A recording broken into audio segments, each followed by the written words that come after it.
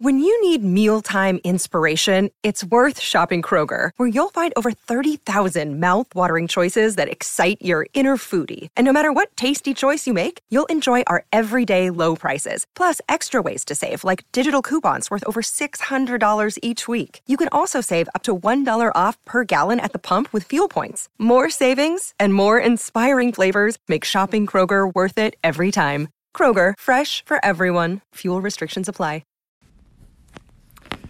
Hello, American Government and Civics, second period, hybrid class. Welcome to the midterm review. So you should have this document. Hopefully you got it done and did it for extra credit. If you did and turned it in by 2:10, either by letting me take a look at it in class in your written copy and I signed it, or, taking a picture and sharing with me through email, or I think maybe, I don't know if there's anything on the Google Classroom. But anyways, if it's gotten to me by 2:10, it is extra credit. Let's run through it now, though. All right, so units 1 and 2 make up the probably the biggest chunk of our midterm. And we start off with the Bill of Rights in the First Amendment. So the Bill of Rights, first off, remember, this was an agreement between the Federalists and the Anti-Federalists for the Anti-Federalists to finally give in and sign off on the Constitution. There was no mention of liberties and freedoms for us as individuals in the new Constitution, and this is one of the things that the Anti-Federalists had fought for, was the Bill of Rights. Now, in the First Amendment specifically, there's 5 freedoms.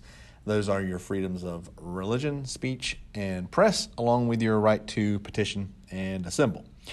Next up is federalism. Federalism is going to be the power sharing dynamic that we have going on, where we have the states that we have to listen to, as well as the federal government. So it's just the sharing of power amongst or between the governments that are kind of over us. The Federalists versus the Anti-Federalists, we already touched on this real quick, but just a reminder, the Federalists were for the big, strong, powerful central government. They were the ones that were, hey, we're on board with this new Constitution. We're on board with this new government. And I'm so sorry. I have a cough and I cannot shake it, and I apologize immensely. I know it's probably going to be annoying because it's annoying to me, and I am mortified, and I am sorry. Anyways, so they were for the strong central government, okay? The Anti-Federalists were against it. They were like, hey, we're fine with kind of the what we had with the Articles, where the states had the power and the central government kind of listened to us. Yes, let's tweak it a little bit. Let's tweak that Articles of Confederation government, but let's keep it. All right, and so that's where that dynamic comes from, and that's what you got to understand. All right, the formal amendment process. It's a 2-step process, and there's 2 potential ways at each step. The numbers are the same though for each step. So at the approval, let me take a step back. For a amendment to be proposed, okay, that's what I was trying to get at. It has to start at the national level, whether it's at Congress or a national convention, either place. We typically do Congress because that's what we have in place. 2/3 of Congress has to say, yes, this is a good amendment. So if I was to stand up at Congress as a congressperson and say, hey, I want to propose an amendment that we pick one time, no more fall back and spring forward and all that kind of stuff. We're going to pick one time and we're going to stick with it.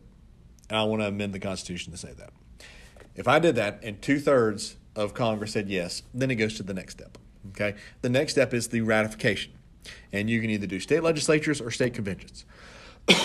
We typically do state legislatures because we have those in place. You need 3/4. Okay, so 2/3 of Congress and 3/4 of the state legislatures have to agree to sign off on something. All right, the aligned thinkers.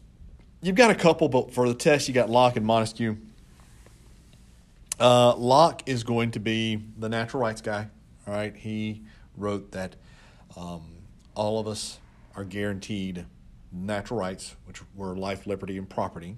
Okay, Thomas Jefferson will change that to the pursuit of happiness. All right, so that's Locke. Social contract is he worked on that. Hobbes had worked on it as well, but just Locke's kind of give most credit for it. But basically, it's just an agreement that we come to with the government that we could govern ourselves, but instead we turn it over to the government to govern us. And then Montesquieu, there's a couple of questions about Montesquieu. He was the separation of powers guy. What that means is basically he came from a time when there was a king, and the king could write laws, enforce laws, and judge laws all on the same day. Okay, and he said that's not right. You need to have those powers separated out. And so that's why we have the three branches of government nowadays, is because of Montesquieu and his separation of powers. All right, clauses of the Constitution. Commerce is pretty simple. Commerce is going to give control of interstate commerce, so from state to state, give the power and the ability to control that to Congress. All right, remember the Articles did not allow them to do that. And so it was a problem. And so, hey, specifically, the Congress is the only one that can control that. The elastic / necessary and proper clause, this allows Congress to stretch their powers. So as long as it says it in the Constitution and Congress is doing something kind of within that range there, they're allowed to interpret the Constitution a little bit. All right, my favorite example is the National Bank. There's no mention of a national bank in the Constitution. However, because Congress controls commerce and banks deal with commerce, they were able to create one. And there's the Supremacy Clause specifically says that, hey, the Constitution and federal laws are the end-all, be-all. They're number one. Okay, they come before state laws. They come before state needs and wants and all those sorts of things.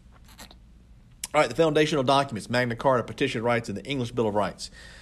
All of these were documents that contributed to our government, okay, and to our Constitution. So, the Magna Carta is going to take power away from the king. It's going to give some power to the nobles, and it starts that reduction of power of the government of the king.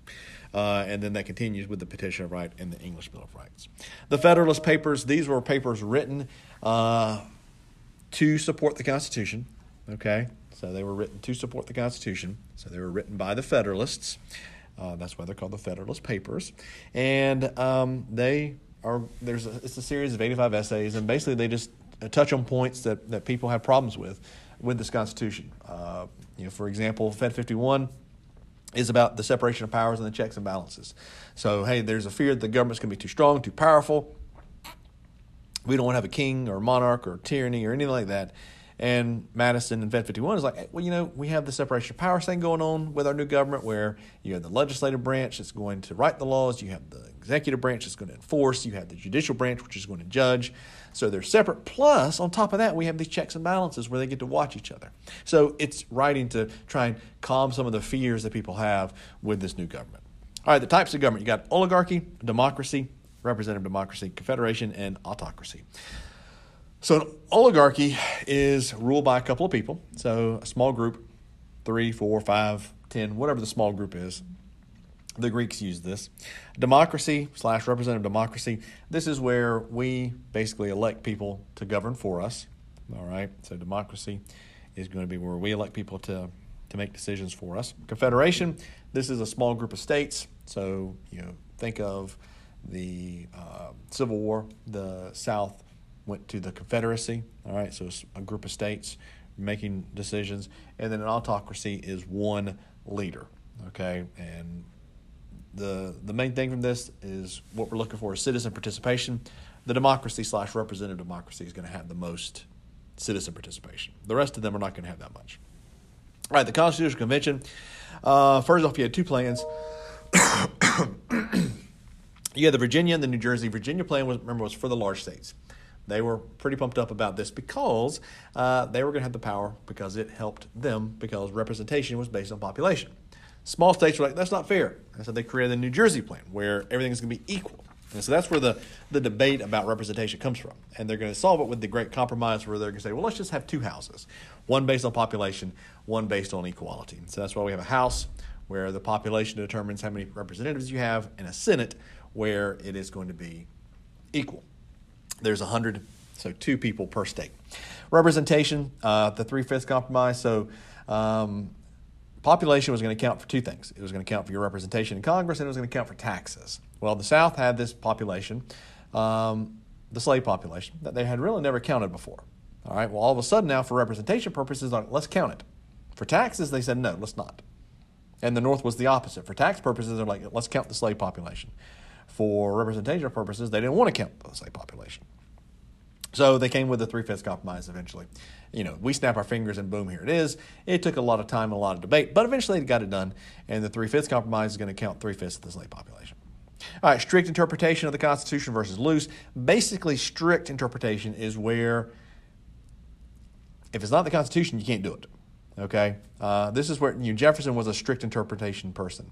And when it came time to buy the Louisiana Purchase, he really wrestled with that decision because it's not in the Constitution that the government and he, the president, can buy this land.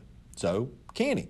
And so he really wrestled with that decision because of that strict interpretation, the strict constructionist views that he had. Versus loose, where, hey, let's interpret the Constitution. So it doesn't say it necessarily, but it says this so we can do that. And how that would affect the opinion of the Elastic Clause, well, the strict people are going to be pretty upset because the Elastic Clause allows Congress to stretch their powers. It allows them to kind of paint outside the lines of what the Constitution says. All right, the Articles of Confederation, it was a very weak government. It did not allow the new government to solve any of their economic, social, political problems that they had. A couple of the weaknesses, there's no military, there's no ability to tax. So it told, the new government was responsible for paying all these debts, but they can't raise any money. So that's a problem. Okay, it took unanimous consent to amend the Constitution. It took 9 out of 13 to get a bill passed with the articles. They cannot control commerce. They cannot control interstate trade. They cannot control currency. There's a long list of problems with the Articles of Confederation. Parliamentary versus presidential democracy. So they're similar. You have a executive for both, and you have a Congress/Parliament for both. Okay. The difference is how they pick the executive. So the parliamentary, the members of Parliament pick the Prime Minister, and they do their thing. The presidential democracy, we as the citizens get to pick our president, our executive. Authoritarian government versus democratic government basically boils down to, who has the most citizen involvement and whatnot, and who's the most limited. An authoritarian is going to do what they want to, and there's no citizen involvement, and there's really no repercussions for the government. They do what they want, okay? Versus democratic government where they're going to be limited. It's going to be limited government. The power is the expressed, enumerated. Those are the ones that are written in the Constitution. You can go find those things. Concurrent, those are shared powers. So think taxes. If you won a big Powerball, Mega Millions jackpot, when you're eligible to play that kind of stuff, one of the first taxes you would do is write a big check to the federal government for about 35% of your winnings. And then the second check you'd write would be about 5% to the state of Georgia. So they can both tax us. That's a concurrent power. There's others, but the taxes is the easiest one. And then reserve powers, those are powers left to the states. All right, the Declaration of Independence was influenced by the writings of Locke and Montesquieu. All right, the legislative branch, so the Senate and House differences. So luckily for you, there's a couple questions on the differences, but there's also a chart about that lists some of these things. So you use the test to help you. But some of the big differences, the Senate has 100 members, the House has 435. The Senate is going to be 6 years versus 2 years for the House members. Okay, filibuster and cloture. The filibuster, that is a tool of the Senate where they are going to talk a bill to death. It can be ended by a cloture vote. 3/5 of the senators say, hey, we want to stop debate, and the filibuster is over. Committees is where most of the work is done for Congress. All right, so every person, every member is in a committee, and this is where every bill goes when it's introduced. And that's where they mark it up. They make changes to it. Most bills are actually going to die here in committee. How a bill becomes a law. So you did an assignment on this. And the process starts with the introduction of a bill. House member or senator does it. And then it goes to a committee where they work on it. You keep this. Keep it. And then it goes to